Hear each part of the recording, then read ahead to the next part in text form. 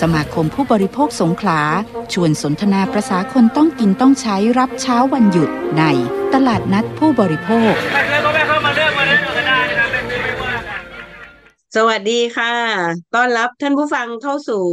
รายการตลาดนัดผู้บริโภคค่ะวันนี้ตลาดนัดผู้บริโภคประจำวันเสาร์ที่23กันยายน2566นะคะท่านผู้ฟังอยู่กับดิฉันจุฑาสังฆชาติค่ะค่ะดิฉันชโลมเกตจินดาค่ะก็เราก็ไม่ได้พบกันอาทิตย์ที่เว้ผ่านมานไป1 สัปนะคะดาห์เมื่อวันเสาร์ค่ะเมื่อวันเสาร์ที่ผ่านมาแต่ว่าประเด็นที่เราต้องติดตามอย่างต่อเนื่องนะคะความจริงสัปดาห์ที่แล้วเนี่ยก็มีประเด็นเรื่องน้ำท่วมแผ่นดินไหอืวอะไรเยมอะแยะมากมายนะคะต่างประเทศค่ะเสียชีวิตที่ลิเบียนะฝนตกยังไม่พอเขื่อนพังอีกนะคะนั่นก็เกิดจากอ่าพายุนะคะมาแบบน้ำมาเร็วมากจริงๆช่วงนี้เราก็เจอฝนตกนะฝนตกค่อนข้างหนักเมื่อ2 วัน 3 วันที่ผ่านมานี้ก็ฝนตกเยอะมากก็สอดคล้องค่ะเพราะว่ามีการประชุมของทางสหประชาชาตินะคะอย่างที่เราทราบกันแล้วนะคะเขาเปลี่ยนจากคำเรียกว่าโลกร้อนหมดยุคโลกร้อนตอนแรกอ่านประโยคนี้ดีใจพออ่านถัดไปบอกว่าเข้าสู่ยุคโลกเดือดแสดงว่ามันยิ่งหนักหนานะคะแต่ว่าสรุปแล้วก็คือยังหนักหนาไม่พอนะคะก็วันที่20กันยายนที่นายอันโตนิโอเกอเตเรสนะคะเลขาธิการสหประชาชาติก็ได้พูดในที่ประชุมของ สภาพภูมิอากาศ UN Climate Summit นะคะเมื่อวันที่20กันยายนว่ามนุษยชาติได้เปิดประตูสู่นรกแล้วคือแค่บอกว่าโลกเดือดเนี่ยยังไม่สำนึกกันใช่ไหมสรุปแล้วตอนนี้เราเปิดประตูสู่นรกกันแล้วนี่ก็เป็นประเด็อืมนหนึ่งที่ค่ะเตือนผู้นำนะมีผู้นำหลายประเทศเข้าร่วมนะคะเป็นการประชุมเขาเรียกนานาชาติแล้วก็ระดับโลกเนี่ยนะคะก็มีประชุมผู้ที่ไม่เข้าร่วมก็มีหลายประเทศนะเช่นจีนสหรัฐฝรั่งเศสอินเดียสหรัฐอาณาจักรแต่ว่าผู้นำประเทศโอ้โหอื่นๆเข้าร่วมกันพอสอ่ามควรค่ะประเทศก็ใหญ่อยู่เหมือนกันนะคะที่ไม่ได้เข้าใช่ร่วมแล้วน่าจะเป็นค่ะประเทศที่ ประเทศอุตสาหกรรม เปิดประตูเป็นค ใช่ นเปิดประตูที่สำคัญ ค่ะเปิดประตูให้ประเทศอื่นก็เสร็จแล้ววันที่22กันยายนเมื่อวานที่ผ่านมานะก็สำหรับคนกรุงเทพนะคะก็น่าจะดีใจกับคนกรุงเทพด้วยนะคะเพราะว่าเขาจะหลองคาฟรีเดย์คือจริงๆมันเป็นคาฟรีเดย์ทั่วโลกนะคะ22กันยายนค่ะเนี่ยค่ะซึ่งเขาเรียกว่าเป็นใช้วันว่าบางกอกคาฟรีเดย์2023ซึ่งกรุงเทพมหานครก็โดยผู้ว่าชัดชาติเนี่ยจับมือกับ Move Me ซึ่งเป็น อ่าบริษัทบริการรถตุ๊กๆไฟฟ้านะคะก็ใช้รถตุ๊กไฟฟ้าแล้วก็เป็นลักษณะแชร์ริ่งคาร์ก็คือว่าต้องมีการจอง แล่นในเส้นทางสีลมสาทรปากนางลิ้นจี่คือมันเป็นเส้นทางประจำนะคะคล้ายๆกับรถตุ๊กประจำทางเนี่ยค่ะแล้วก็มีคนโทรเช็คว่ารถตุ๊กคันนี้ว่างไหมก็นั่งเป็นแชร์ริ่งค่ะเขาก็เปิดให้คนนั่งฟรีค่ะตั้งแต่6 โมงครึ่งจนถึง4 ทุ่มนะคะ ก็ถึง4 ทุ่มก็คือเลข22เขาก็ใช้เลขนี้เป็นตัวเป็นเหมือนสัญลักษณ์นะคะว่าเป็นการให้บริการนะคะในระหว่างวันที่22ถึง24กันยายนนี้ก็อยากให้คาฟรีเดย์นะซึ่งความหมายก็คือลดการใช้รถส่วนตัวซึ่งนึกถึอืงสมัยนี้มก็ยิ่งยากนะเพอรถสาธารณะหรือว่าค่ะบริการขนส่งสาธารณะยังไม่ดีพอที่คนจะวางใจค่ะได้ว่าไม่ใช้รถส่วนตัวนะคะนี่ก็ต้องแล้วก็มาช่วยกัน ช่วงโควิดที่ผ่านมาก็เปลี่ยนพฤติกรรมคนไปพอสมควรเรื่องการใช้รถสาธารณะนะทำให้คนหันมาใช้รถส่วนตัวกันมากขึ้นจนใช่น่าจะเรียกว่าติดชินกับการที่ความสะดวกสบายนะคะในขณะที่ระบบขนส่งสาธารณะเองก็ยังไม่ค่อยพร้อมที่จะรองรับกับการใช้บริการของประชาชนสักเท่าไหร่ก็อันนี้ก็ต้องช่วยกันเนาะเพราะว่ามันเป็นวงจรใช่นะไม่รู้จะเริ่มจากตรงไหนก่อนดีนะคะสำหรับเรื่องของแต่ว่าระบบขนส่งสาธารณะอ่าน้องจุธาบอกว่าโควิดนะซึ่งช่วงโควิดนี้ก็เช่นกันค่ะเราก็ใช้บริการอินเทอร์เน็ตมากขึ้นนะคะอืแล้วเรามก็รู้ว่ามันมีปัญหาพอสมควรช่วงนี้พอหลังจากนั้นปุ๊บก็มีข่าวควบรวม True d t แทมีข่าวเอาเงินหลายท่านถ้าไม่ได้อยู่ในวงการก็อาจจะไม่รู้จักนะเงินยูโซที่เป็นเงินสำหรับใช้ค่ะลดความเหลื่อมล้ำทางดิจิตอลก็คือสามารถ ค่ะเอาเงินก้อนนี้เนี่ยที่ได้จากการประมูลคลื่นต่างๆมาจัดบริการให้กับกลุ่มคนเปราะบางแต่ปรากฏว่าที่ผ่านมากสทชก็เอาไปซื้อลิขสิทธิ์บอลโลกมั่งอะไรมั่งเนี่ยนะคะ ก็มีการติดตามการทำงานของกสทชอ่าก็ในผู้บริโภคเองสภาองค์กรของผู้บริโภคก็มีการติดตามพูดคุยกันค่ะจากข้อมูลที่มีการอ่าสำรวจวิจัยมานะคะโดยทีม101นะคะอันนี้ก็จะมีข้อมูลอืมที่เราใช้พูดคุยแล้วก็นำเสนอในวันนี้นะคะเป็นการพูค่ะดคุย ซึ่ง Consumer Forum เราจะคุยกันในช่วงจับประเด็นผู้บริโภคนะคะเป็นบางช่วงบางตอนจาก Consumer Forum นะคะครั้งที่6ที่จะเป็นการติดตามการปฏิบัติหน้าที่ของกสทชในมุมมองของผู้บริโภคนะคะว่าให้ผ่านหรือไม่ให้ผ่านในมุมมองอืของผู้บริโภคมสำหรับมิติของการคุ้มครองผู้บริโภคนะคะเพราะว่าจริงๆมีประเด็นเยอะมากกสทชตอนนี้นะคะมีข่าวที่ต้องติดค่ะตามเรื่องกสทชเยอะแล้วก็ มีเรื่องที่กระทบกับตัวเราประชาชนตัวผู้บริโภคที่ใช้บริการเยอะเพราะว่าเข้ามามีผลในชีวิตเราเยอะมากนะคะงั้นเดี๋ยวเราจะตามเรื่องนี้ในช่วงจับประเด็นผู้บริโภคค่ะแต่ว่าก่อนที่จะไปจับประเด็นผู้บริโภคเดี๋ยวเราไปตามข่าวผู้บริโภคในรอบสัปดาห์นะคะในสัปดาห์ที่ผ่านมามีประเด็นผู้บริโภคอะไรบ้างที่เป็นข่าวเป็นคราวเดี๋ยวเราจะไปติดตามด้วยกันค่ะในช่วงของทันข่าวผู้บริโภคค่ะ ช่วงทันข่าวผู้บริโภค ค่ะข่าวแรกนะคะยังเป็นเกี่ยวอาหารการกินนะคะซึ่งเชื่อมโยงกับการใช้อินเทอร์เน็ตเช่นกันค่ะเป็นโซเชียลสังคมออนไลน์มันเข้าถึงง่ายนะคะซึ่งอยก็ออกมาเตือนอย่าซื้อนมแม่ที่โพสต์ขายให้ลูกกินนะคะเนื่องจากเสี่ยงอันตรายข่าวจาก tnn.mcot.net นะคะก็กรณีที่มีกระแสการโพสต์ขายนมแม่อาจเสี่ยงติดเชื้อโรคนะคะเภสัชกรเลิศชัยเลิศวุฒินะคะเลขาธิการคณะกรรมการอาหารและยา เปิดเผยว่าการส่งเสริมให้ดื่มนมแม่เป็นเรื่องดีนะแต่เนื่องจากนมแม่เป็นอาหารที่มีประโยชน์สูงนะคะสำหรับเด็กปกติก็สนับสนุนให้ดื่มนมแม่ของตัวเองนะคะ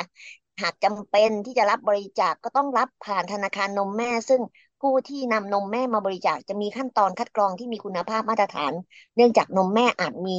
การปนเปื้อนเชื้อก่อโรคได้หรือสารอันตรายต่างๆตัวอย่างเช่นเชื้อ HIV ไวรัสตับอักเสบสารเสพติดหรือยาบางชนิดนะคะโดยธนาคารนมแม่จะมีการคัดกรองเชื้อโรคแล้วก็สารอันตรายต่างๆมีการควบคุมคุณภาพที่ทำให้ได้นมมาตรฐานนะคะเพื่อไม่ให้เกิดผลเสียกับสุขภาพของทารกนะคะแล้วก็ก็ไม่เคยมีการอนุญาตผลิตหรือนำเข้านมแม่เพื่อขายลักษณะนี้ก็เตือนนะคะไม่ควรซื้อขายนมแม่ไม่ว่าวิธีการใด แล้วก็ไม่ควรให้ลูกดื่มนมแม่ที่ซื้อมาเสี่ยงอันตรายก็จะทำให้ลูกเจ็บป่วยได้ถ้าหากพบว่ามีการจำหน่ายลักษณะแบบนี้ทั้งผู้ผลิตหรือผู้ขายจะมีความผิดฐานผลิตหรือขายอาหารไม่บริสุทธิ์ก็ต้องระวังโทษจำคุกนะคะไม่เกิน2 ปีปรับไม่เกิน20,000 บาทหรือทั้งจำทั้งปรับส่วนคุณแม่ที่มีปัญหาเรื่องนมน้อยนะคะน้ำนมน้อยก็มีปัญหาเรื่องการให้นมแม่ก็สามารถเข้ารับคำปรึกษาได้ที่คลินิกนมแม่ที่ตั้งอยู่ในโรงพยาบาล ของรัฐและเอกชนนะคะถ้าผู้บริโภคท่านใดสงสัยว่ามีการกระทำผิดนะคะแล้วก็ให้ตรวจสอบได้นะคะสามารถสอบถามที่ร้องเรียนได้ที่สายด่วน1556ค่ะมาตามต่อที่ข่าวที่2นะคะการรับนโยบายของรัฐบาลใหม่เปิดชื่อ27จังหวัดนำร่องใช้บัตรประชาชนใบเดียวรักษาได้ทุกที่ทุกโลกนะคะข่าวจากเว็บไซต์ฐานเศรษฐกิจค่ะชลน่านเดินหน้านโยบายเร่งด่วนควิกวินนำร่องใช้บัตรประชาชนใบเดียวรักษาได้ทุกที่ทุกโลกบริการประชาชน27จังหวัด เริ่มวันไหนมีจังหวัดใดบ้างตรวจสอบข้อมูลได้ที่นี่นะคะโครงการบัตรประชาชนใบเดียวรักษาโรคได้ทุกที่เตรียมนำร่องระยะเริ่มต้นใน4 เขตสุขภาพ27จังหวัดนะคะโดยนายแพทย์ชลน่านสีแก้วรัฐมนตรีว่าการกระทรวงสาธารณสุขก็แถลงภายหลังการประชุมผู้บริหารระดับสูงอย่างเป็นทางการครั้งแรกนะคะเตรียมเดินหน้านโยบายดิจิทัลสุขภาพนั่นก็คือ โครงการบัตรประชาชนใบเดียวรักษาทุกโรคได้ทุกที่ซึ่งเป็นหนึ่งในแผนการขับเคลื่อนนโยบายสุขภาพในปีงบประมาณปี2567ระยะสั้นและก็เร่งด่วนนะคะเงื่อนไขของการเข้ารับบริการก็คือประชาชนในสิทธิ์30 บาทรักษาทุกโรคหรือว่าสิทธิ์บัตรทองนะคะสามารถไปรับบริการในสถานพยาบาลได้ทุกที่ในทุกโรคไม่เฉพาะโรงพยาบาลตามสิทธิ์เท่านั้นโดยเบื้องต้นเนี่ยครอบคลุมเฉพาะโรงพยาบาลสังกัดกระทรวงสาธารณสุขก่อนเนื่องจากโรงพยาบาลใน4 เขตสุขภาพมีการทำฐานข้อมูลของผู้ป่วยในระบบดิจิทัลอยู่แล้วนะคะแล้วก็คิดว่าน่าจะเริ่มได้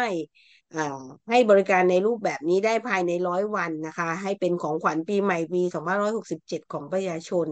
แล้วก็ในพื้นที่ที่เขตที่จะนำร่องนะคะเป็น4 เขตสุขภาพมี27 จังหวัดก็จะประกอบด้วยเขตสุขภาพที่1นะคะครอบคลุม8 จังหวัดทางภาคเหนือนะคะเชียงใหม่เชียงรายแพร่น่านนะคะแถวนั้นนะคะแล้วก็เขตสุขภาพที่4นะคะครอบคลุม8 จังหวัดก็จะมี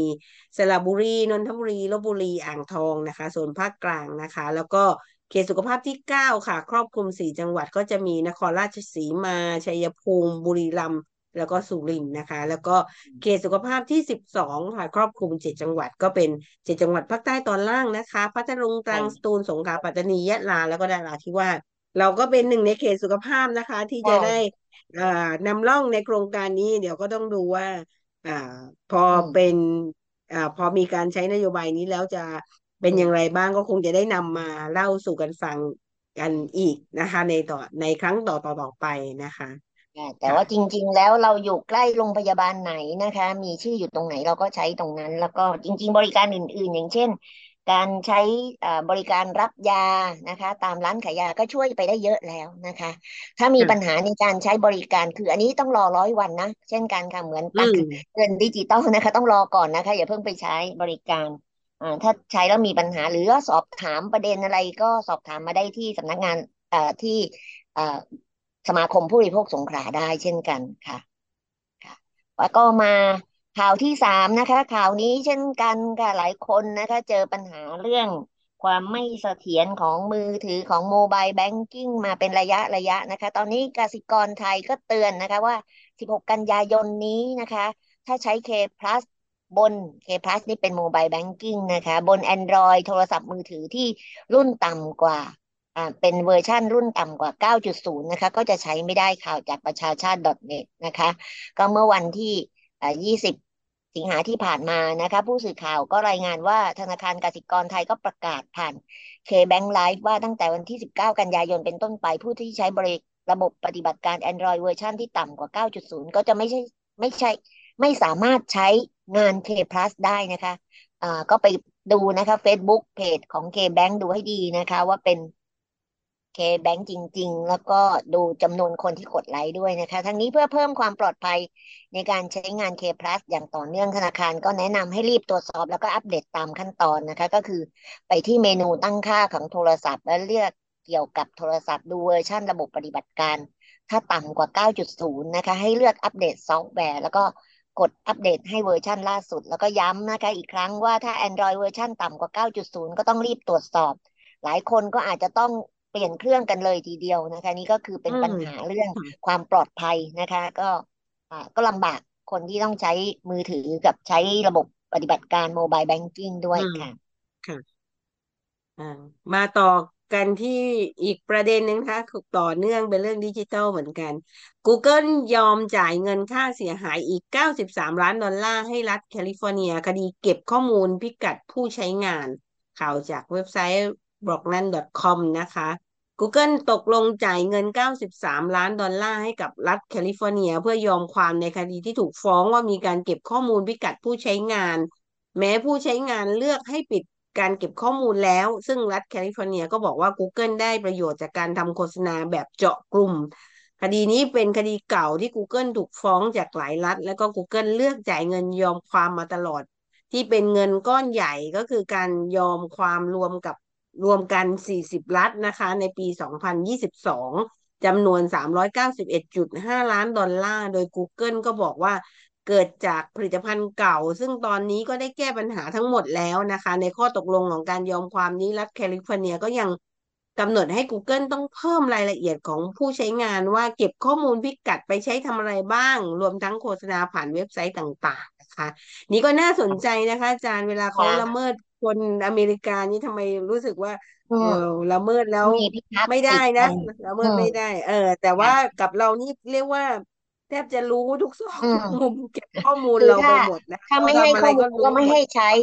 ไม่ให้ใช้แอปไม่อ่าให้ใช้เว็บก็เลยเป็นอืมปัญหาแล้วก็พวกเรายังไปใช้แอปเล่นเปลี่ยนหน้า VR อะไรพวกเนี้ยนะคะอันนี้ก็จะโดนเก็บอ่าข้อมูลไปเยอะเหมือนกันค่ะค่ะ มาข่าวที่ห้านะคะยังอยู่ในเรื่องหลักประกันสุขภาพอยู่นะคะเพราะว่าเป็นประเด็นที่อ่ายังต่อเนื่องกับรัฐบาลชุดใหม่มาดำเนินการนะคะสภาองค์กรของผู้บริโภคนะคะขยับชงให้รัฐบาลแก้กฎหมายบัตรทองเพิ่มอำนาจสปสชนะคะ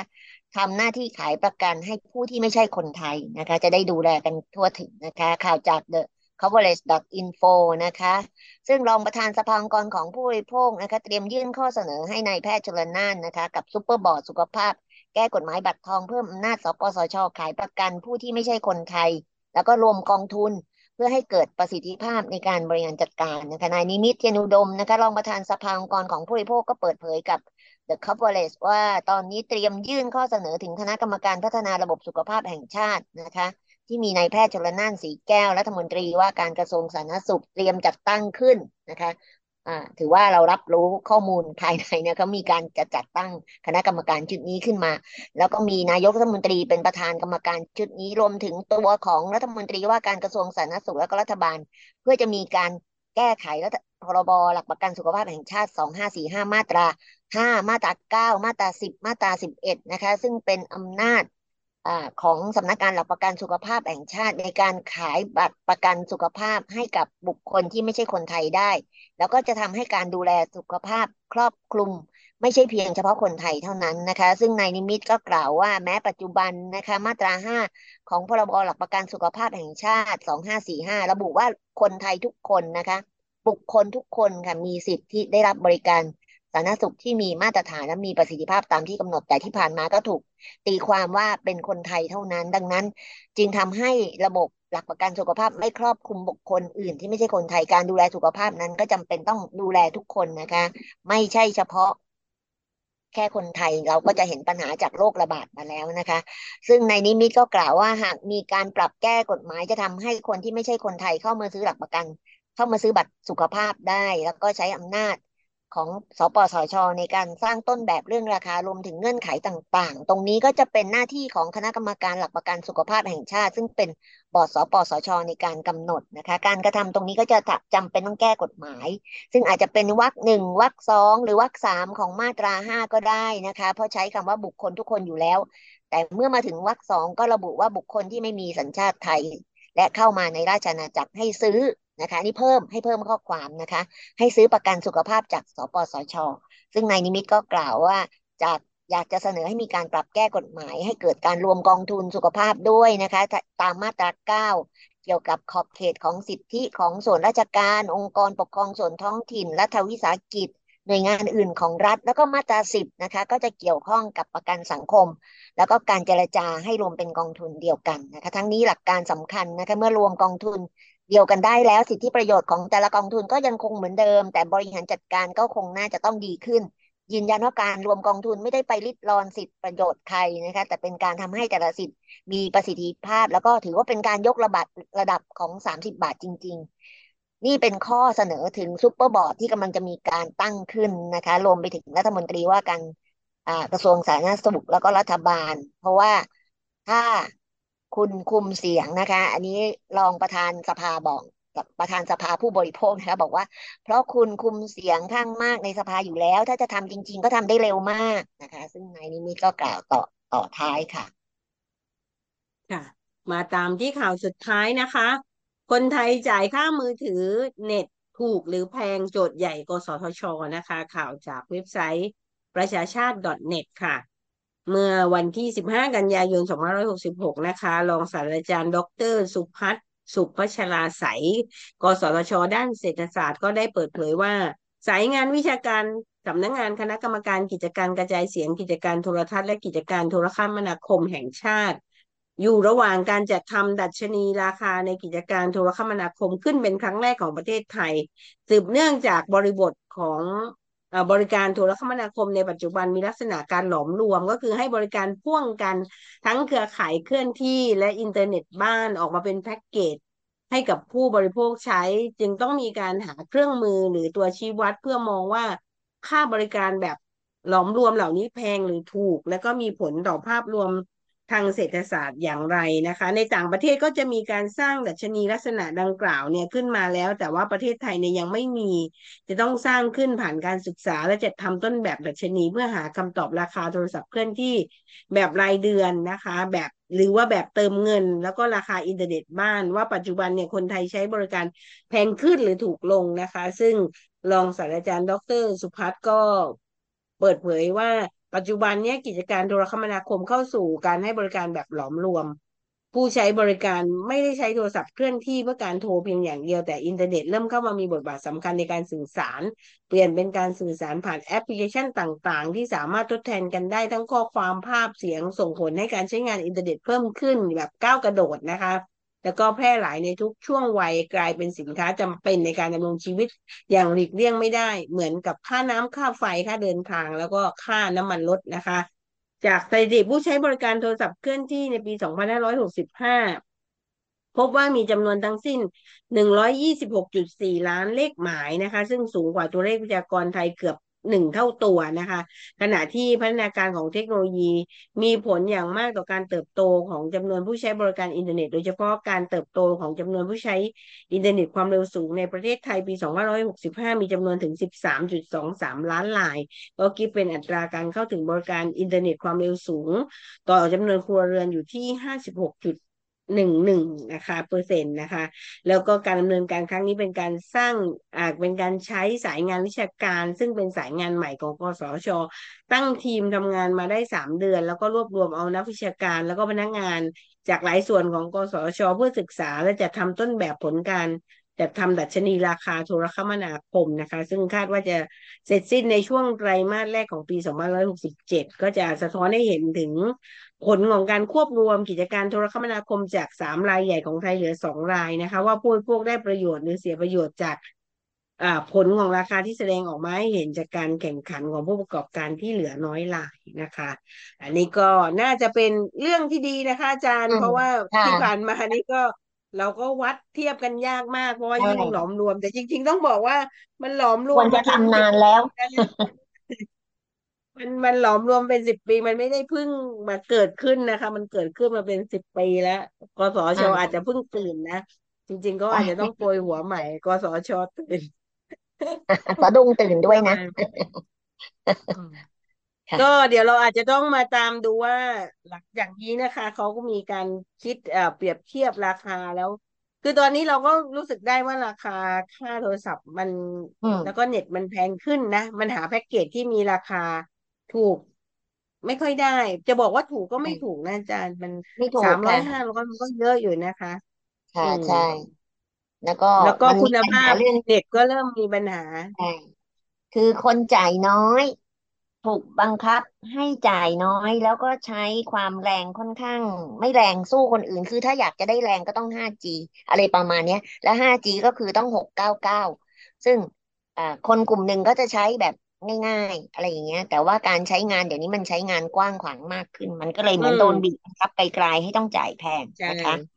ใช่มันก็ค่ะดูเหมือนไม่ค่อยมีทางเลือกด้วยนะอันนี้ก็อาจจะค่ะเอ่ออาจจะต้องดูว่าจริงๆมันกระทบกับสิทธิผู้บริโภคนะคะเรื่องของการค่ะเหมือนกับมันก็ไม่มีทางเลือกให้กับผู้บริโภคสักเท่าไหร่ก็ต้องคอยติดตามดูนะคะแล้วก็คิดว่าทางสภาองค์กรผู้บริโภครวมถึงองค์กรผู้บริโภคเนี่ยก็คงจะติดตามเรื่องนี้อย่างใกล้ชิดเหมือนกันเพราะว่ามันมีผลกับการใช้ชีวิตของประชาชนเหมือนอย่างที่บอกว่า มันเป็นความจำเป็นเหมือนน้ำอืมเหมือนไฟที่จะต้องเข้าค่ะ มามีผลกับใช่ชีวิตของโอนเราเงินก็เป็นต้องใช้โมบายแบงกิ้งอืมถ้าไม่แรงก็คนที่จะปิ้วปิ้วอยู่นะเป็นเขาเรียกว่าอะไรเป็นผู้ประกอบการที่ขายขออืมงออนไลน์เนาะการไลฟ์สดตใช่่างๆมีความจำเป็นมากเพราะว่าตอนนี้ธุรกิจก็ไปใช้แพลตฟอร์มออนไลน์กันค่อนข้างเยอะนะค่ะคะก็ต้องติดตามกันต่อไปแต่ว่าประเด็นนี้สำคัญที่จะเชื่อมโยงไปที่ช่วงจับประเด็นผู้บริโภคของเราค่ะ ก็จะเป็นช่วงกับประเด็นผู้บริโภคที่ทางซึ่งเป็นสภาองค์กการรผู้บริโภคเขาติดตามจัด Consumer Forum นะคะเป็นการติดตามการปฏิบัติหน้าที่ของกสทชในมุมมองของผู้บริโภคเดี๋ยวเราไปฟังนะคะว่าคนอ่าวิทยากรนะคนที่ค่ะเรียกว่าคร่ำวอร์ดศึกษาอยู่ในแวดวงนี้เนี่ยเขามีความเห็น ในเรื่องของต่อการปฏิบัติหน้าการทำงานที่ของกสทชยังไงนะคะเดี๋ยวเราจะติดค่ะตามกันในช่วงจับประเด็นผู้บริโภคค่ะช่วงนี้เราพักกันสักครู่หนึ่งก่อนนะคะเดี๋ยวช่วงหน้ากลับมาในช่วงจับประเด็นผู้บริโภคค่ะหนึ่งเสียงที่มาเดี่ยวอาจมีพลังแค่ระดับหนึ่งเสียงแต่หนึ่งเสียงที่ส่งเสียงพร้อมกันย่อมเปลี่ยนพลังเพราะเป็นเสียงแห่งมหาชนสมาคมผู้บริโภคสงขลาเชื่อมั่นว่าเราทุกคนสามารถร่วมมือกันสร้างสังคมให้ดีขึ้นได้ไม่รู้จบและพร้อมเตรียมตัวรับกระแสโลกที่พลิกผันได้อย่างเท่าทันและมั่นคง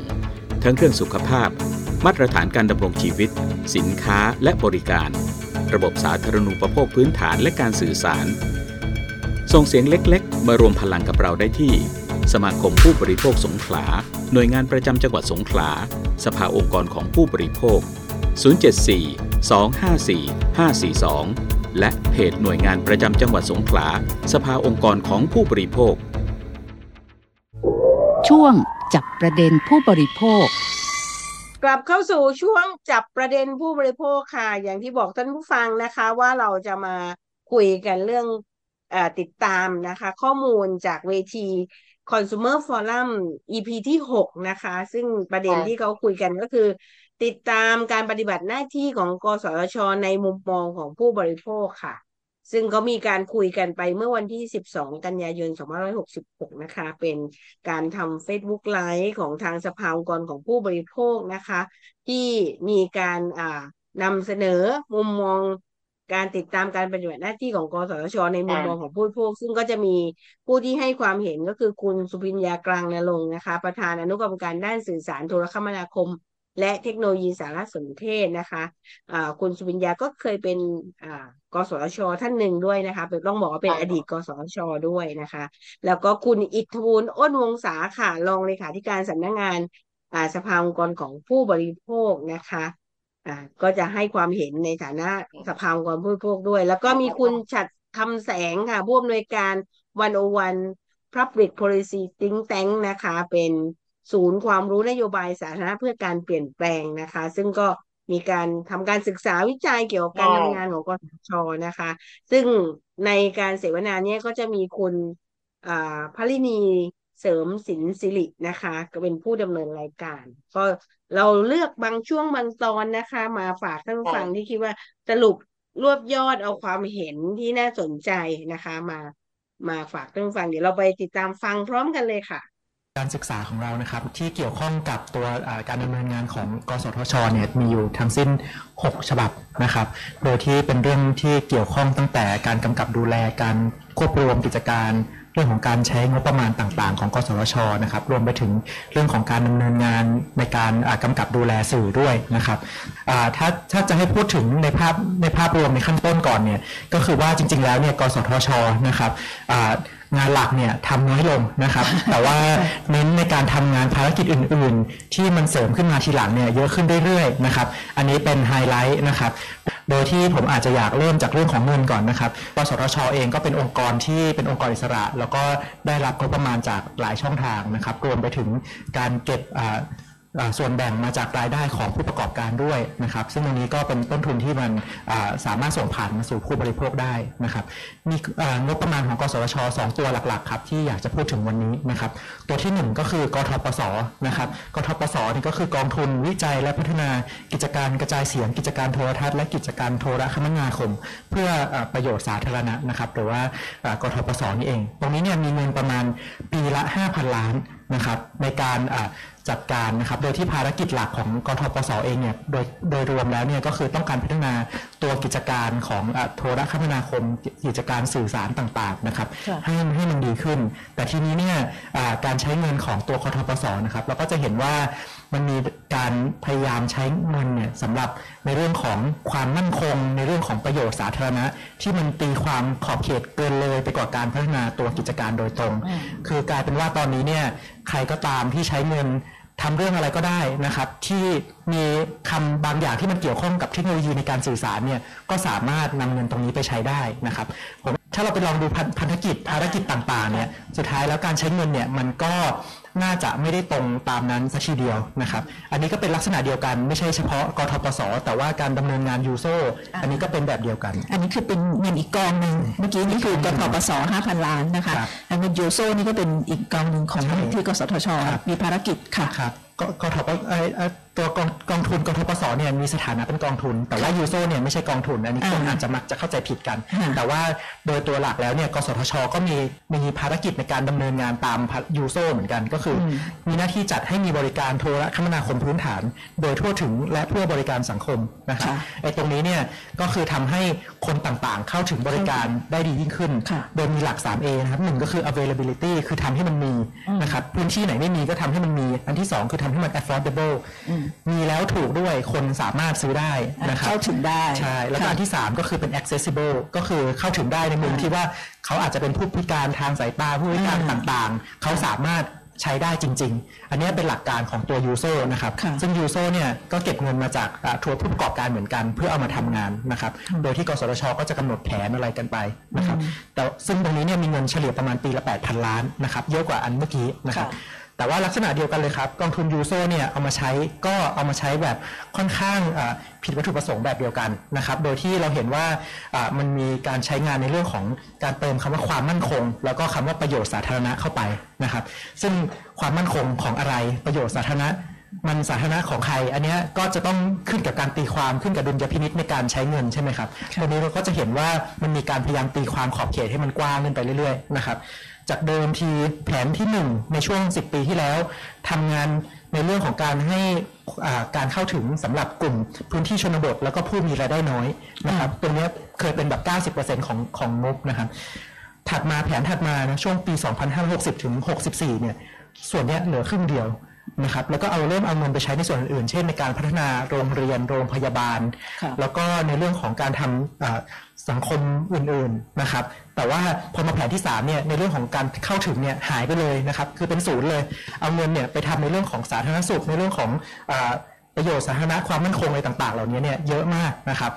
ซึ่งจริงๆแล้วมันเป็นด้านของการใช้งานแต่มันไม่ใช่เรื่องของการเข้าถึงโดยตรงถูกไหมครับซึ่งอันนี้เนี่ยมันก็ขัดภาพกันครับว่าถ้าเกิดเรามองกลับมาในโลกความเป็นจริงยังมีคนอีกจำนวนไม่น้อยในสังคมไทยที่ยังเข้าไม่ถึงบริการโทรคมนาคมพื้นฐานนะครับโดยที่ตัวสำคัญก็คือเรื่องของการเข้าไม่ถึงอินเทอร์เน็ตซึ่งทุกวันนี้หลายๆอย่างแล้วแต่ไลฟ์ของเราตอนนี้เนี่ยก็คือผ่านอินเทอร์เน็ตทั้งนั้นใช่ไหมครับแต่ก็จะมีคนกลุ่มหนึ่งที่เข้าไม่ถึงนะครับเช่นในปี 2565 เนี่ย 12% นะครับของครัวเรือนเนี่ยจริงๆยังเข้าไม่ถึงบริการอินเทอร์เน็ตนะครับในเรื่องของการควบรวมธุรกิจจริงๆเราทำงาน3ชิ้นนะครับโดยที่2ชิ้นเนี่ยเป็นเรื่องของการควบรวมของ True และ D-Tech นะครับแล้วก็อีก1ชิ้นก็คือเป็นเรื่องของตัว AS3 Broadband ซึ่งตอนนี้ยังอยู่ในกระบวนการพิจารณาของกสทชอยู่นะครับตรงนี้เนี่ยเราก็เห็นว่าในอดีตเนี่ยเมื่อกี้เราพูดถึงว่าพยายามตีความขอบเขตอำนาจพยายามใช้เงินในภารกิจขยายอำนาจตัวเองออกไปแต่ว่าพอเป็นเรื่องนี้เนี่ยตีความจำกัดอำนาจตัวเองแบบว่าเหมือนหนังคนละม้วนเลยนะครับโดยที่ถ้าเป็นในเรื่องของตัวTrue และ D-Tech เนี่ยไม่ว่างานศึกษาของทางพวกเราเองทางกสทชคณะอนุกรรมการต่างๆเนี่ยจริงๆหลายๆคนเนี่ยพบปัญหาว่าค่าใช้จ่ายมันจะสูงมากนะครับถ้าเกิดการควบรวมขึ้นโดยที่อย่างเบสิกเนี่ยก็คือบริการจะแพงขึ้นประมาณ 20% นะครับซึ่งมันอาจจะมาในหลายรูปแบบอาจจะเป็นค่าบริการอาจจะเป็นบริการคุณภาพที่แย่ลงอาจจะเป็นนวัตกรรมที่อนาคตเนี่ยเอาสิ่งดีๆเข้ามาใช้ช้าลงต่างๆเหล่านี้นะครับก็เป็นสิ่งที่สามารถเกิดผลกระทบกับผู้บริโภคได้แต่ว่า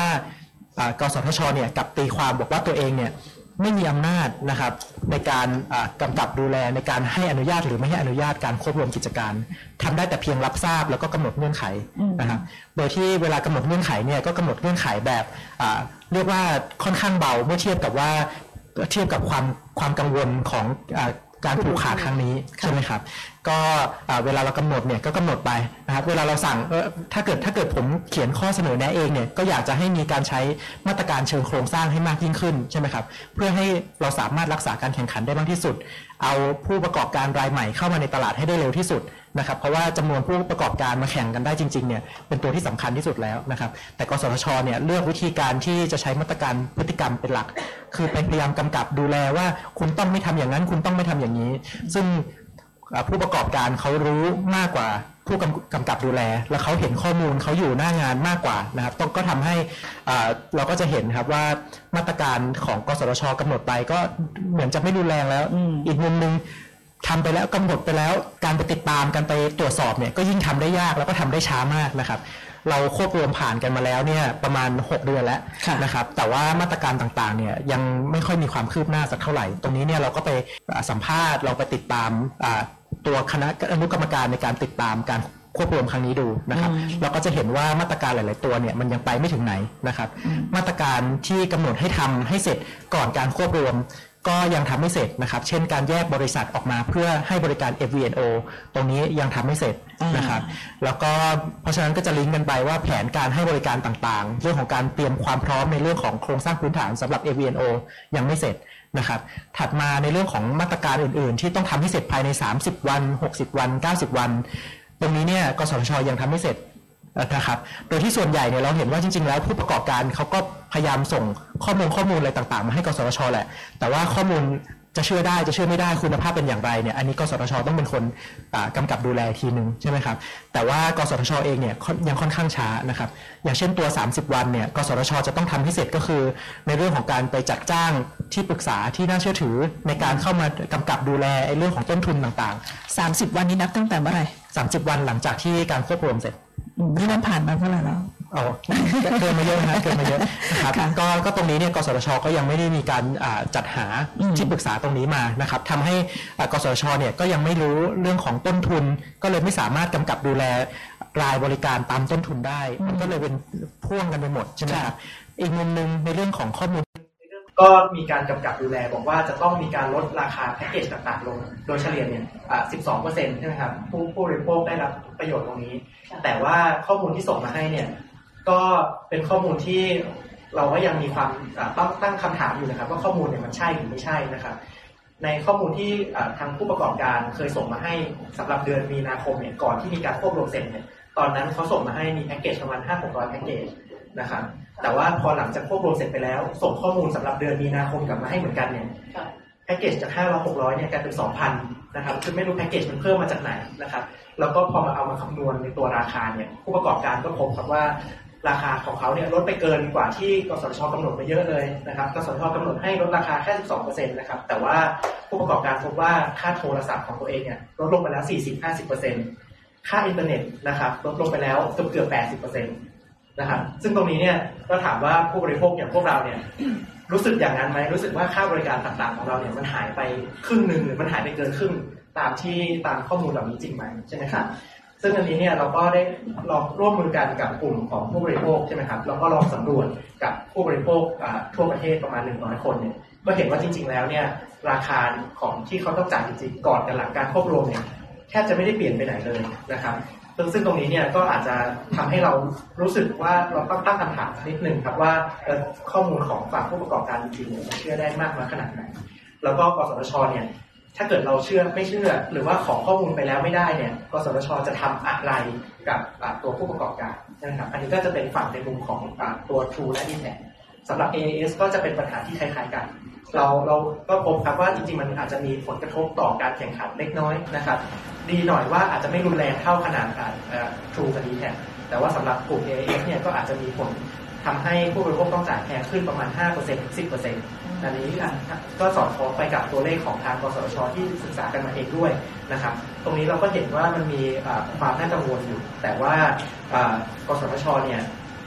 ก็ยังมีปัญหาในเรื่องของการเรียกเก็บข้อมูลจากเอกชนนะครับอย่างเช่นเราคิดว่ามันมีปัญหาในการแข่งขันที่แต่ละพื้นที่จะเจอไม่เท่ากันสำหรับเรื่องสุดท้ายเนี่ยก็คือจะเป็นเรื่องของการใช้อำนาจในการกำกับเนื้อหาดูแลสื่อนะครับซึ่งปกติกสทชเนี่ยสามารถปิดสื่อได้ใช่ไหมครับหรือว่าไปเรียกให้ตักเตือนแบบผังรายการทำอะไรต่างๆได้หลายรูปแบบนะครับแต่ว่าที่ผ่านมาเนี่ยก็จะเห็นว่าการทำงานของกสทชเนี่ยจากประมาณ60 กว่าครั้งที่เคยมีบันทึกเอาไว้นะครับว่าดำเนินการเหล่านี้เนี่ย40 ครั้งเนี่ยเป็นเรื่องของการปิดสื่อที่เป็นภัยต่อความมั่นคงของรัฐหรือว่าสร้างเนื้อหาที่เรียกว่ายุยงปลุกปั่นอะไรต่างๆเหล่านั้นนะครับซึ่งก็คือเนื้อหาที่รัฐไม่ถูกใจอันนี้เป็นการทำงานหลักของในฝั่งนี้นะครับ แล้วก็พูดถึงไปในอนาคตเนี่ยเราก็จะเห็นว่าจริงๆแล้วโลกเนี่ยมันไปเร็วขึ้นสื่อมันมีทางเลือกหลากหลายมากยิ่งขึ้นแต่กสทชเนี่ยก็ยังพยายามหาวิธีในการกำกับดูแลสื่อให้เพิ่มขึ้นเรื่อยๆด้วยเช่นกันเนี่ยตรงนี้มันทำได้ยากขึ้นเรื่อยๆใช่ไหมครับเราพูดถึงว่ากสทชสามารถไปกำกับสื่อพื้นฐานได้เพราะว่าสื่อพื้นฐานเนี่ยมันต้องมีสตูมันต้องมีบริษัทมีห้างร้านมีอะไรที่มันค่อนข้างชัดเจนสามารถไปปิดสามารถไปเรียกหรือไปทำอะไรกับเขาได้แต่เมื่อเจอสื่อออนไลน์เข้าไปจะทำอย่างไรแพลตฟอร์มก็อยู่ต่างประเทศผู้ผลิตคอนเทนต์ก็อยู่ก็เป็นรายเล็กรายน้อยหรือบางคนก็ทำงานมาจากต่างประเทศด้วยใช่ไหมครับสิ่งเหล่านี้เนี่ยจะไปกำกับดูแลอย่างไรกสทชก็พยายามจะตั้งคณะกรรมการต่างๆขึ้นมาแล้วก็ผสมกับการกำหนดอีกเนื้อหากำหนดเนื้อหาครับว่าเนื้อหาไหนเรียกว่าเนื้อหาที่เป็นเนื้อหาเฟกเนื้อหาไหนถูกต้องเนื้อหาไหนผิดนะครับแล้วก็ค่อยไปหาวิธีสั่งการทำอะไรต่างๆอีกทีนึงแต่ตรงนี้มันก็ทำได้ยากขึ้นเรื่อยๆนะครับอันนี้เราก็เห็นว่ารูปแบบการกำกับดูแลแบบเดิมเนี่ยมันไม่น่าจะใช้ได้ในรูปแบบใหม่นะครับแล้วก็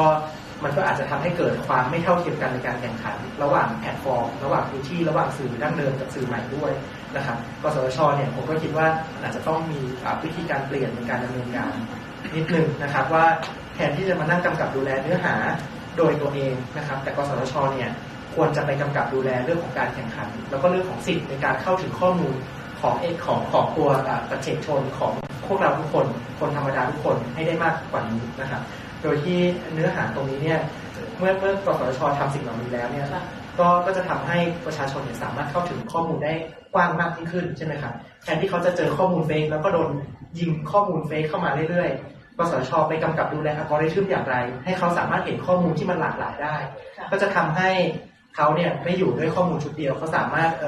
ประชาชนสามารถเลือกได้ใช่ไหมครับว่าข้อมูลชุดไหนน่าจะใช่ข้อมูลชุดไหนน่าจะไม่ใช่นะครับในอีกมุมหนึ่งกสทชเนี่ยก็อาจจะส่งเสริมให้เอกชนเนี่ยมีการกำกับดูแลแบบ self regulation หรือ co regulation ร่วมกับรัฐก็ได้นะครับซึ่งตรงนี้เนี่ยก็อาจจะสร้างเช่นเรียกว่าเป็นสภาสื่อดิจิทัลต่างๆนะครับที่มาช่วยกันกำหนดขีดเส้นกันครับว่าระดับไหน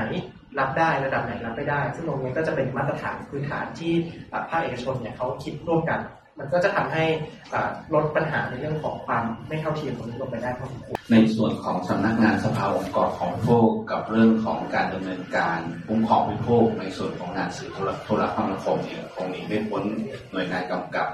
ดูแลของกสทชเนี่ยเป็นหลักใหญ่แล้วก็ที่คงจะรับทราบโดยทั่วไปก็คืองานของสภาองค์กรผู้บริโภคที่เป็นงานสำคัญตั้งแต่ปี 2565 ต่อปี 2566 เนี่ยก็คือการพยายามที่จะคัดค้านการควบรวมกิจการของบริษัทโทรคมนาคมหรือผู้ให้บริการรายนะฮะก็ต่อมาก็มี2รายต่อเนื่องขึ้นมาแล้วก็เราเนี่ยฐานะองค์กรของผู้บริโภคในหลักการของการคุ้มครองสิทธิผู้บริโภคเนี่ยผู้บริโภคเนี่ยจะต้องมีสิทธิ์ที่จะมีอิสระในการเลือกซื้อเลือกใช้สินค้าบริการต่างๆอิสระหมายถึงอะไรคือการไม่ถูกครอบงำหรือถูกผูกมัดจนไม่มีทางเลือกในการเลือกใช้บริการต่างๆดังนั้นการควบรวมกิจการเนี่ยจึงเป็นเหตุผลสำคัญว่าเรามองว่าเป็นการละเมิดสิทธิของผู้บริโภคอยู่ในขณะนี้นะครับเพราะว่ายิ่งมีตัวเลือกน้อยลงเนี่ยมันก็ทำให้ผู้บริโภคเนี่ยไม่มีทางเลือกในการที่จะเลือกซื้อเลือกใช้บริการต่างๆนะครับทีนี้จากงานที่ทางสภาองค์กรของผู้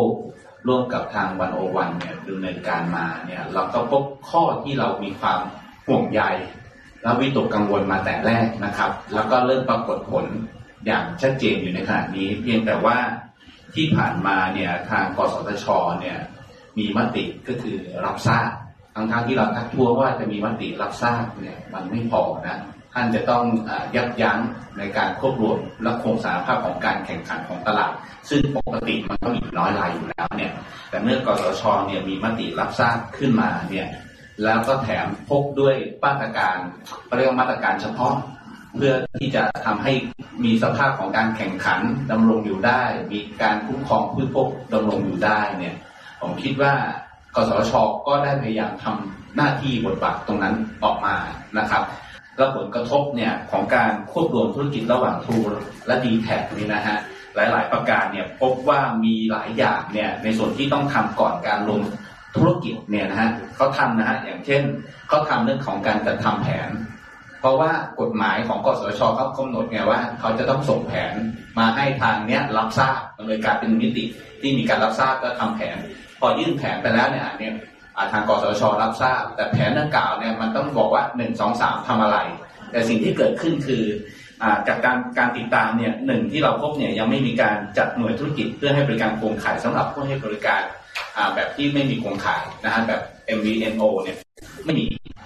คือไม่ได้ดำเนินการตามแผนอยู่ในขณะนี้อันนี้ก็เป็นสรุปสาระสำคัญใหญ่ๆหรืออีกส่วนหนึ่งนะครับก็คือบรรดามาตรการเฉพาะนะฮะที่กสทชเป็นผู้กำหนดเองนะฮะ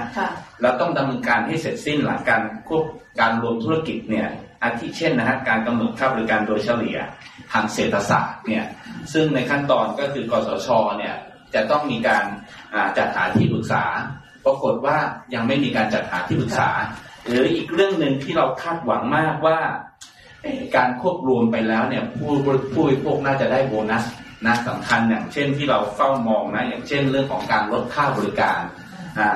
เป็นการเฉพาะภายใน90วันเนี่ย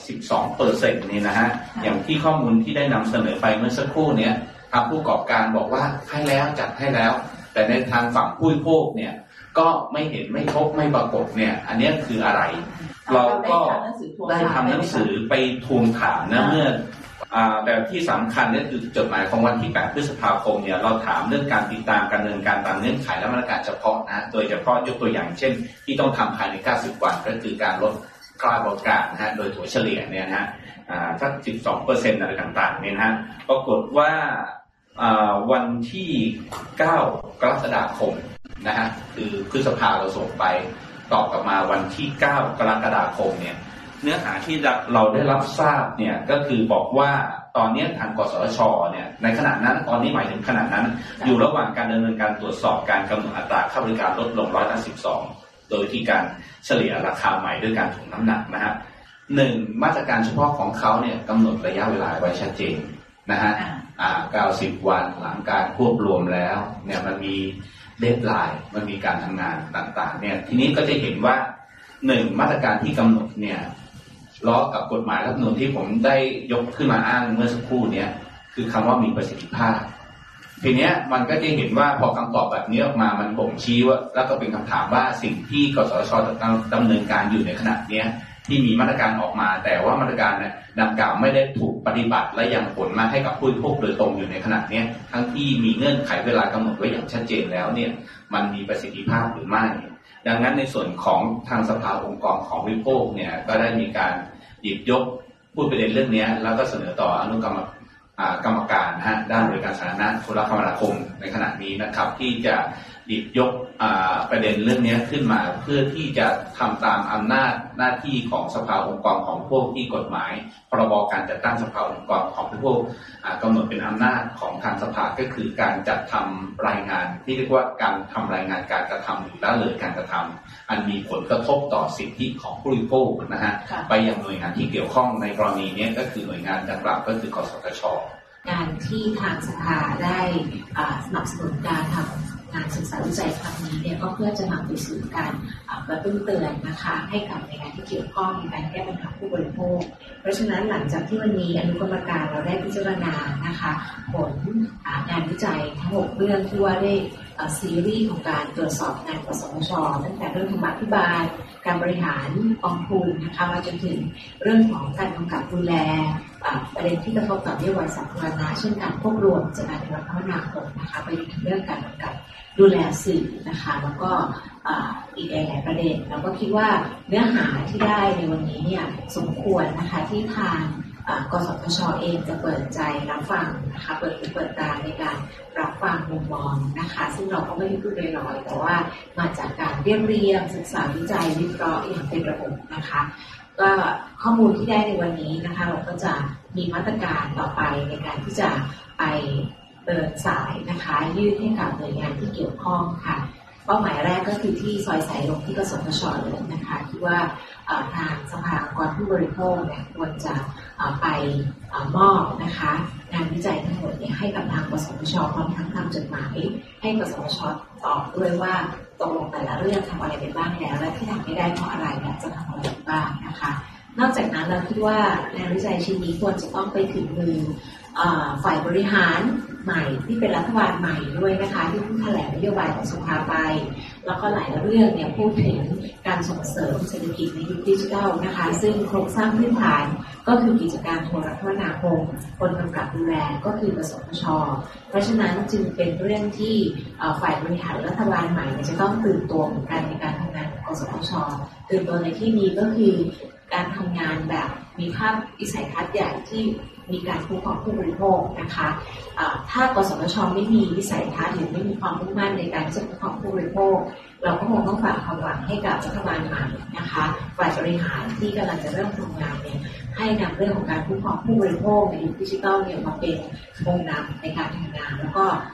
ร่วมมือกับกสทช.ถ้ากสทช.ไม่ทำก็ผลักดันให้กสทช.ทำในหน้าที่ของตัวเองส่วนเรื่องไหนที่เป็นหน้าที่ของรัฐบาลเช่นการเปิดตลาดเสรีนะคะให้มีการแข่งขันเพิ่มมากขึ้นในกิจการโทรคมนาคม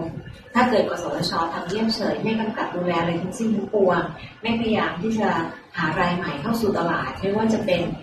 ฟิกซ์ไลน์แบบบรอดแบนด์ที่มีการควบรวมกันระหว่าง AS กับ 3GP ที่กระทบทางเรื่องผู้บริโภคหรือว่าบรอดแบนด์ไร้สายอย่าง AS หรือ True มันกระทบตลาดการแข่งขันแน่นอนนะคะเพราะฉะนั้นถ้ากสทช.ไม่ทำหน้าที่รัฐบาลใหม่ก็คงนั่งเฉยไม่ได้นะคะคงจะต้องทำทั้งรถแมพทั้งรถโชว์เพื่อที่จะส่งเสริมกระตุ้นให้เกิดการแข่งขันในกิจการเหล่านี้เพราะฉะนั้นสิ่งที่เราอยากจะเห็นก็คือท่าทีของฝ่ายบริหารด้วยกิจการที่อาจจะมีต่อการลดการผูกขาดและก็ส่งเสริมการแข่งขันนะคะเพราะฉะนั้นรวมถึงเรื่องการบริหารงบประมาณเนี่ยกองทุนกทปสหรือว่ากองทุนยูโซเนี่ยหลายต่อหลายครั้งมันก็ผูกพันกับนโยบายของรัฐบาลด้วยอย่างที่ผ่านมากสทช.ก็ใช้เงินไปกับอะไรต่อมีอะไรก็ไม่รู้นะคะซึ่งเหมือนกับเป็นทั้งพรีออเดอร์นะคะเป็นทางเขาเรียกว่านโยบายของรัฐบาลที่อยากจะใช้เงินใช้หนี้แต่ว่าก็ไม่ตรงวัตถุประสงค์บ้างอะไรบ้างแล้วมีปัญหาตอนเรื่องบานปลายเราก็บอกว่ารัฐบาลใหม่จะไม่มีพฤติกรรมแบบนั้นนะคะถ้าจะมีการบริหารงบประมาณกองทุนยูโซหรือกองทุนประกอบการกับกสทช.เนี่ยก็ควรจะอิงเจตนารมณ์ของกฎหมายแล้วก็วางรถแมพร่วมกันว่าจะใช้เรื่องอะไรบ้างโดยเฉพาะเรื่องที่เป็นประโยชน์ของผู้บริโภคแล้วก็ประชาชนที่ได้โอกาสจริงๆอันนี้คือภาพที่เราอยากจะเห็นนะคะเพราะฉะนั้นรายงานเหล่านี้เราก็น่าจะเดินสายไปที่ทำเนียบรัฐบาลด้วยไปเยี่ยมรัฐบาลใหม่แล้วก็ยื่นข้อเสนอทางนี้ด้วยนะคะเดี๋ยวคงจะต้องดูวางลำดับกันว่าจะไปเมื่อไหร่อย่างไรค่ะค่ะก็จบไปแล้วนะคะสำหรับ Consumer Forum EP ที่6ติดตามการปฏิบัติหน้าที่ของกสทช.ในมุมมองของผู้บริโภคเราก็จะได้ฟังความเห็นของแต่ละท่านนะคะเกี่ยวกับการทำงานของกสทช.ชุดนี้ซึ่งก็เป็นชุดใหม่ด้วยนะคะอาจารย์ปฏิบัติหน้าที่มาครบปีแล้วไหมคะน่าจะครบแล้วนะเกินแล้วค่ะปีครึ่งแล้วค่ะแล้วก็ประเด็นก็คือว่าน้อยคนที่จะรู้ว่ากสทช.ที่เป็นด้านการคุ้มครองผู้บริโภคเป็นใคร แล้วก็เป็นท่านประธานด้วยนะคะก็เป็นประธานด้วยใช่ศาสตราจารย์นายแพทย์คลินิกดูสิ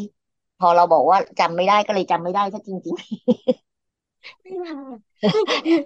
บุญใบชัยพฤกษ์นามสกุลเนี่ยนะคะ ก็จะเป็นประเด็นที่ทำให้เราเห็นว่าเสร็จแล้วเราไม่รู้จักนะใครเป็นกสทช.ด้านการคุ้มครองผู้บริโภคแล้วหน้าที่ในส่วนนี้นะคะไม่ว่าจะเป็นของการควบรวม True d t a c นะคะซึ่งต้องติดตามนะว่าทำให้เกิดผลกระทบกับผู้บริโภคหรือเปล่ากสทช.ยังไม่รายงานเลยนะคะอันนี้ก็จะเป็นประเด็นที่ทำให้เราเห็นว่าการคุ้มครองผู้บริโภคเนี่ยไม่ใช่ว่ารอให้เกิดผลก่อนนะคะจริงๆต้องรอให้เกิดผลกระทบรอให้คนร้องเรียนก่อนเพราะว่าไม่งั้นเราก็ไม่รู้จะมีหน่วยงานที่ทำหน้าที่กำกับดูแลไว้ยังไงเพราะว่าจริงๆเรื่องแบบนี้ไม่ได้เพิ่งเกิดขึ้นที่แรกในประเทศไทยนะคะมันก็มีการเกิดขึ้นมีงานวิจัยมีการศึกษาอยู่หลายๆที่แล้วก็มาตรการเขาเรียกว่าอะไรล่ะมาตรการในการคุ้มครองผู้บริโภคเนาะที่จะบรรเทาความเดือดร้อนหรือว่ามาตรการที่ป้องกันการที่จะเกิดการละเมิดผู้บริโภคละเมิดสิทธิผู้บริโภคเอ่อหลังจากนี้หลังจากการควบรวมมีอะไรบ้างเนี่ยจริงๆกสทช.เขาก็ประกาศเอาไว้แต่ว่ามาถึงตอนนี้เองก็อาจจะยังไม่ได้ถูกนำไปปฏิบัติอย่างชัดเจนนะคะซึ่งที่ผ่านมานะคะโดยรวมวงนี้เขาก็บอกให้สอบตก สอบตกไม่มีสอบซ่อมหรือเปล่า ก็ต้องตามกันอยากจะให้พวกเราไปตามดูนะคะว่าจ จริงๆแล้วมันมีผลกระทบกับพวกเราเยอะมากนะคะถ้าเกิดมีโรคระบาดครั้งใหม่ขึ้นมาต้องกลับมาอยู่บ้านแล้วก็ต้องใช้อินเทอร์อืเน็ตกันแบบมเต็มที่นี่ก็น่าจะลำบากอยู่พอสมควรนะคะก็ถือว่าต้องติดอืตามมการทำงานของกสทชและถ้ามีปัญหาในการใช้บริการโทรคมนาคมนะคะโทรศัพท์มือถืออินเทอร์เน็ตนะคะมีปัญหาในเรื่องของการอ่ากำกับเบอร์มือถือที่โทรมา call center มิจฉาชีพพวกนี้เกี่ยวข้องหมดเลยค่ะถ้ามีปัญหาก็ติดต่อร้องเรียนมาที่สมาคมผู้บริโภคสงขลาได้นะคะจริงๆกสทชเป็นหน่วยงานสำคัญที่จะต้องดูเบอร์มือถือนะคะว่าเอาไปให้มิจฉาชีพไปได้ยังไงนะคะอันนี้ก็เป็นอืมประเด็นอยู่นะคะค่ะก็ถูกเป็นประเด็นที่กสชถูกตั้งคำถามอยู่นะคะก็ค่ะเราก็คงจะต้องติดตามการทำหน้าที่ของกสชต่อไปนะคะเพราะว่ามีบทบาทสำคัญในการคุ้มครองผู้บริโภคด้านเอ่อสื่อโทรคมนาคมนะซึ่งมีผลอิทธิพลกับชีวิตของประชาชนเป็นอย่างมากนะคะก็ถ้าใครมีปัญหานะคะไม่ว่าจะเป็นเรื่องสื่อโทรคมนาคมหรือเรื่องผู้บริโภคอื่นๆก็สามารถที่จะขอคำปรึกษานะคะหรือจะร้องเรียนนะคะถ้ากรณีที่ถูกละเมิดสิทธิ์แล้วนะคะได้ที่ทางสมาคมผู้บริโภคสงขลานะคะที่ติดต่อพวกเราได้ทางเพจ Facebook นะคะสมาคมผู้บริโภคสงขลาหรือทางเพจ Facebook หน่วยงานประจำจังหวัดสงขลาสภาองค์กรของผู้บริโภคนะคะก็เป็น2เพจหลักที่พวกเราใช้ในการสื่อสารนะคะให้ข้อมูลผู้บริโภคแล้วก็สามารถที่จะรับเรื่องร้องเรียนประสานงานแก้ไขปัญหาให้กับผู้บริโภคได้ก็ใช้ช่องทางนี้ได้นะคะสำหรับวันนี้เวลาของรายการหมดลงแล้วนะคะเรา2คนต้องลาท่านผู้ฟังไปก่อนนะคะเราพบกันใหม่วันเสาร์หน้านะคะวันเสาร์หน้านี่ก็จะขึ้นเดือนใหม่แล้วไหมคะอาจารย์ใช่ค่ะวันนี้อื23ก็เสาร์หน้าก็สิ้นเดือนพอดีค่ะใช่ค่ะก็ไวมากเร็วมากนะคะก็ช่วงนี้หน้าฝนด้วยดูแลสุขภาพกันนะคะสำหรับวันนี้เรา2คนก็ต้องลากันไปก่อนนะคะพบกันใหม่วันเสาร์หน้าค่ะสวัสดีค่ค่ะะสวัสดีค่ะมาร่วมตั้งวงคุยเรื่องกินเรื่องใช้กับสมาคมผู้บริโภคสงขลาได้ทุกวันเสาร์ที่วิทยุมอ FM 88.0 เมกะเฮิรตซ์